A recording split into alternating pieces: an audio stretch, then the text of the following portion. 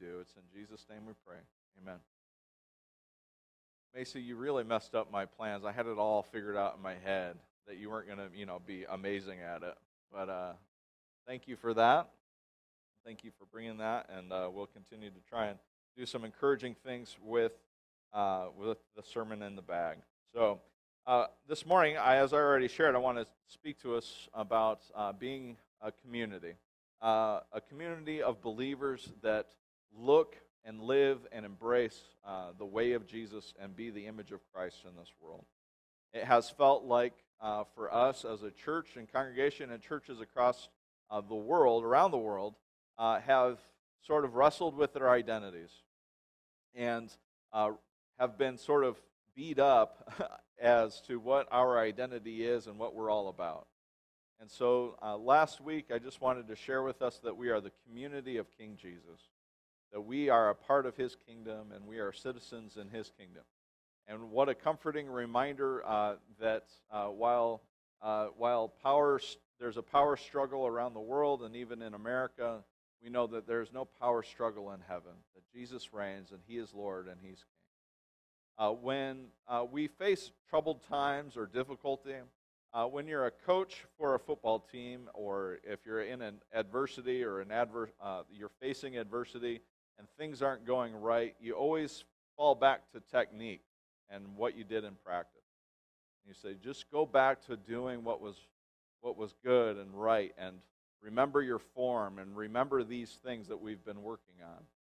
And just keep doing those things. And it may not feel like they're working, but eventually, having the right form and the right work ethic, they'll work out.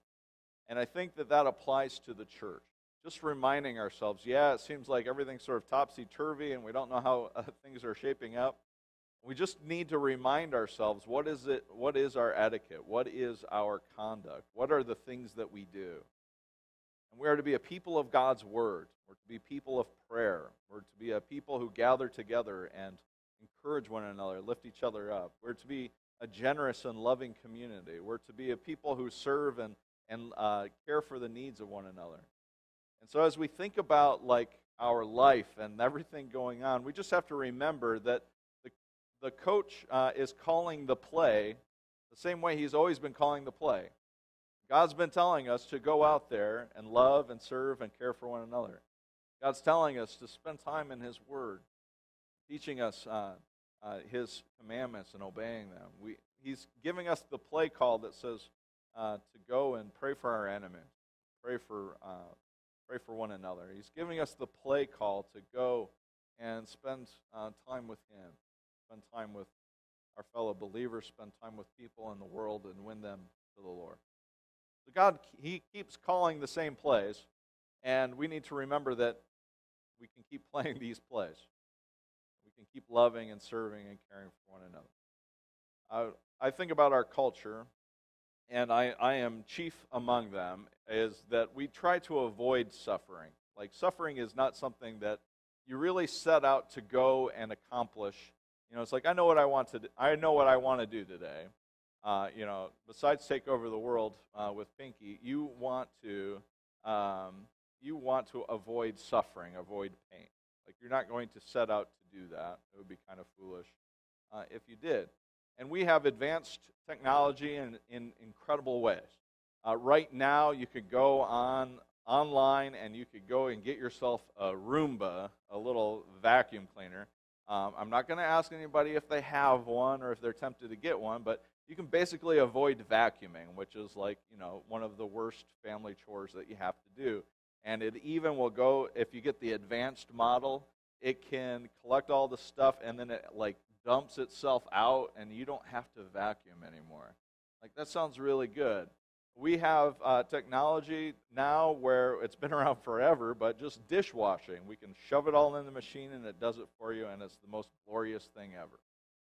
Some wives are looking at their husbands like, why haven't you gotten me a dishwasher yet? We have these things that sort of take away our discomfort. And some of the dads are thinking that's what the kids are for. But anyways, I'm distracted by you all once again. It's like old times, so this is good. But we think about just sort of ways that we can make our lives easier, ways to make our life simpler, and in all of this advancement, to avoid difficulty, my question would be, what has it done for our souls? What has it done for the development of who we are as people when we live our lives trying to avoid suffering at all costs? We, as a nation, have wrestled with this because of COVID, because of this thing that is going on in our world. We don't know how to rationalize something that we can't fix and control and avoid pain and suffering. So we're having a very difficult time processing this because we have lived our lives avoiding difficulty. I am fascinated by a man named Glenn Mills. He's about so tall and he's about so round, and I say that, I don't normally describe people, but he is the coach. Does anybody know what he's the coach for? Anybody? Glenn Mills? I'll tell you who he has coached. You know of him. He's the fastest man in the world. His name is Usain Bolt. This short, stocky guy who doesn't look like I could beat him in a foot race. He's the one teaching Usain Bolt to be the fastest guy in the world. And I'm kind of like, how does that work? You know, it's like, it seems like you would want, someone who looks like Usain Bolt to help him achieve his goal. And then you talk to the guy, or you listen to him. I obviously haven't talked to him. I listened to an interview. And in his interview, like, people are asking him, they're looking at him, it's like, how in the world have you had so many of the fastest sprinters in the world come out of Jamaica? Which is a legitimate question, because like every year in the Olympics, in the Summer Olympics for the sprinters, I'll tell you what, Jamaica is going to be 1, 2, and 3, and maybe USA will squeak in there, but Jamaica is in the top 3, and they are always consistently the fastest people in the world. So they're interviewing Glenn, and it's like, what's the secret? And he said, I've traveled around the world, and what I saw was a bunch of facilities that tried making the athletes as comfortable as possible. And so they have this incredible machinery and all of these things to make, saunas and jacuzzis and all of these things to make the sprinters as comfortable as possible. And he said, it is my job as their coach to make them as uncomfortable as humanly possible. And you look at the Jamaican facilities there in Jamaica, and their field is a bunch of rocks and stones. There's really hardly any track for them to actually run on.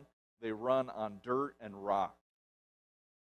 And they haul tires behind themselves, and they make the task of becoming faster excruciating. Because Glenn Mills knows a secret about developing as people, and he knows and he understands that it's in the uncomfortable that brings about the greatest change and the greatest growth. And so part of me, knowing this story and knowing this illustration and knowing how the Bible works, I can know and understand that difficulty and suffering is something that God uses to start breaking down the hardening of all of our hearts and to remind us of our deep need for God. I can know this to be true, and at the same time, I also hate suffering and I hate the hurt. And I think that all of us can understand that God is doing something.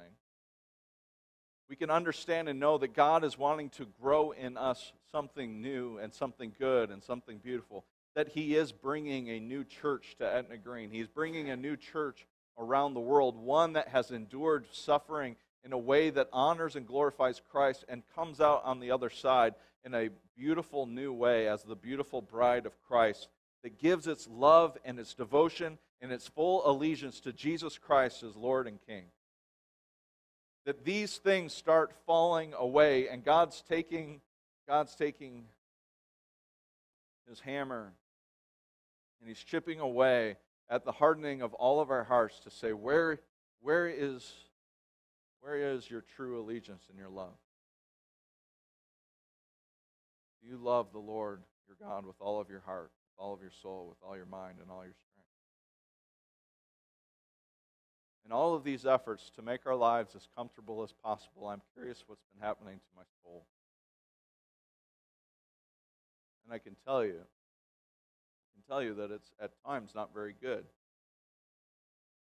A deep sense of thinking, I know I'm not enough, God. I read a fascinating quote, and I think I've shared it enough times now that I don't know if I've shared it with you, and so it bears repeating though. That pride is the obverse of self-reliance, and that humility is the obverse of trust in God. And what I have found over and over again as we do this deep soul search in who we are, as we wrestle with everything happening in our lives, what I have often felt like was me trying to be humble. When I look at the obverse side of humility, I don't know how much trust in God I was putting in Him. And that sometimes I was making humility out to being sort of self-deprecating humor. When really what was going on is a reliance on self. Proving myself worthy. Proving that I have control. And what you see in that is that if what I was doing was actually just self-reliance, well, the other side of that's pride. But when we trust in God, the obverse side of that is humility. Going about our lives trusting and knowing that God is God and that I'm not, that you're not. I don't know, you're pretty special, but you're not God, right? We're to rely and trust in Him. And so the journey of the Israelites is a lot of this suffering and learning about where they rely or who they rely on. The Israelites, they would find themselves in pretty difficult circumstances, and they would start suffering under the oppression of Babylon or Assyria or other rulers or bad kings, and all kinds of problems would come in their life, and eventually it would get bad enough that they would realize that they haven't been relying on God. They haven't put their trust in Him, but they were taking care of themselves, and they were trusting in their own strength. So it brings up a very important question for our own walk and our own journey. Are you relying on Him? Are you trying to control things for yourself? Are you trying to show yourself busy and do everything that you can to control your world and control your life? Or are you giving your life in faith and trust and obedience to God?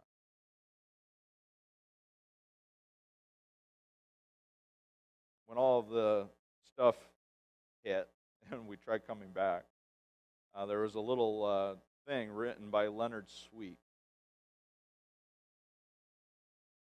And he said something along the lines of, y'all are complaining that you have to wear masks to church. But some of y'all have been wearing masks to church your entire life. I thought, dang, that'll preach. And I realized he was talking to me. We don't live in a world where we can talk about suffering and grief, sadness. I'm just going to say it. I'm sad. And I'm hurting.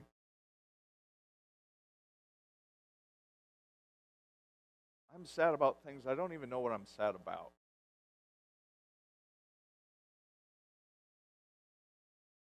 And I just want the world to know that I'm not okay.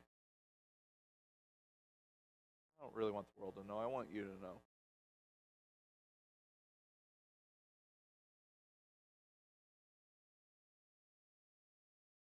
But I keep asking God, and I hope to keep running the right play and just keep doing what I know to be right and good, and it's to pray, and it's to read, and it's to study, and it's to draw near to Him. And keep running the play and knowing that it will work. When I look at the condition of my soul and I realize that if I feel this way, I'm probably not the only one. In the last year, I know several ministers who have stepped down, who've resigned. And in my pride, I say, I don't want to be that one. I don't want to be like them. I got to be better than them. My pride, it's self-reliant. As we move forward, I don't want to be a church that wears masks. I want to be a community of suffering. Because we aren't embarrassed by suffering. We aren't insecure about it. Eventually, we got to get into the Word of God, and I like Romans 8:14. For those who are led by the Spirit of God are the children of God. The Spirit you receive does not make you slaves so that you live in fear again. Rather, the Spirit you received brought about your adoption to sonship. And by Him we cry, Abba, Father. The Spirit Himself testifies with our spirit that we are God's children. Now, if we are children, then we are heirs and heirs of God and co-heirs with Christ, if indeed we share in His sufferings, in order that we may also share in His glory. That we would share in His sufferings, that we also might share in His glory. And so I start getting a little bit of a glimmer of hope. The Spirit of God is in me. The Spirit is with me, and He's crying with me. And the rest of the chapter is about Paul explaining that it's not just people who are crying out, but it's the Spirit that's crying out. And it's not just the people who are crying out and the Spirit crying out, but all of creation is groaning and crying out to God. Everyone is groaning and saying, Lord Jesus, come. Lord, make this new. Lord, bring about your purposes. Lord, help me to see what is going on. And so just like a seed dies and is buried and brings about life, we pray that our suffering would lead to a death of self and that we would rise to new life, that we would have hope, that we would be restored, that we would be renewed by God. And so I pray that this hurt would yield a fruit for the glory of God. And whatever circumstances are going on in your life, that whatever hurt or suffering or grief or sadness or sorrow, that you would have people who embrace that with you and are present with you. You would not be alone. You would not be afraid. You would know that God is with you and that His Spirit is with you and that His Spirit is groaning with you and the Christian church is groaning with you. When one part hurts, the whole part hurts. And that we are a people who hurt and suffer together.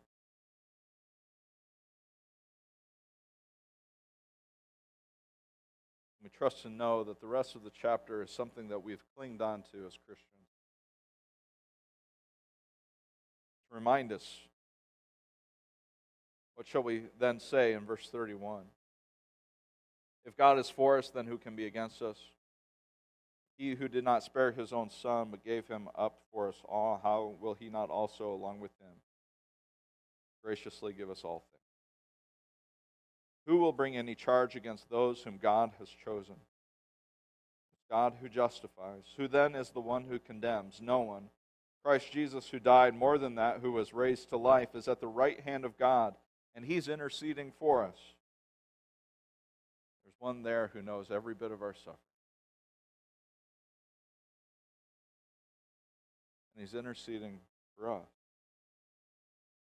Who shall separate us from the love of Christ? Shall trouble or hardship or persecution or famine or nakedness or danger or sword?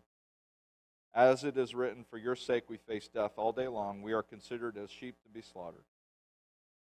No, in all these things we are more than conquerors through Him who loved us.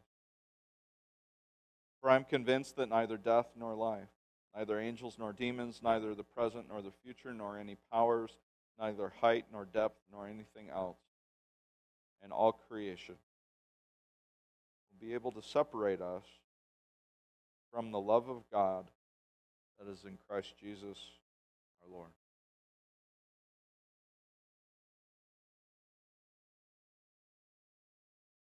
Some folks would look at the Christian faith and they can poke quite a few holes at it.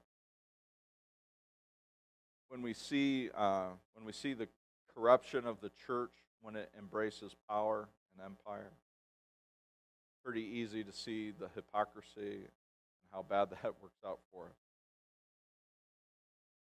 When is the bride the most beautiful? When it's cozied up to empire and emperor, or when it is in the midst of suffering and caring for the least of these? There's a simple illustration of a person who lived a remarkable life among the poor and the broken. We look at Mother Teresa and we see a frail woman, but one of the most beautiful women to ever walk the earth, because she was one among the suffering. We look to the start of the church, and we see a God who came to be one among the suffering. We look to the church today, and I hope that we will find it as one among those who are suffering and hurting. That we would be among the homeless, that we would be among those who are hurting and far away from God, that we would be one with people who are lost and far from Him. That we would be with those who are grieving the loss of loved ones, that we would be with those who are hurting for any number of reasons. The church understands the suffering of the world, and it offers it hope. There's one that's greater than the suffering. There's one that's greater than death. There's one who's greater than sin. And He looks to all of us and He says, yeah, you got tripped up there. But just to remind you, there's no condemnation in Jesus Christ. Let's pray. Heavenly Father, lead us to be among those who are hurting. Lord, remind us where you desire to find us.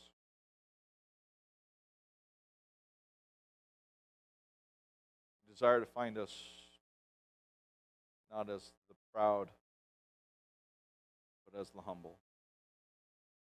You desire to find us, Lord, as the repentant. Lord, you seek to find us in our brokenness and our hurt, and you reach out to us. Lord, remind us that there are people who are hurting, and point us in their direction. Lord, that we wouldn't seek to be comforted, but that we would seek to comfort the afflicted. Point them to you. Lord, in our efforts to put love where it's not, remind us just to be love where we are.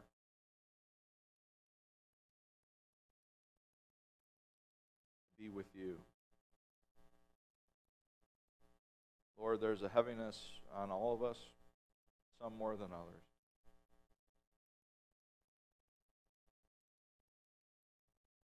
Help us to hear from you. Draw near to you, be reliant upon you. We love you and we praise you. In Jesus' name that we pray. Amen. I want to encourage you with a prayer from Mother Teresa. A prayer for humility. It's a lot like praying for patience. I know you're not supposed to do that. Deliver me, O Jesus, from the desire of being loved,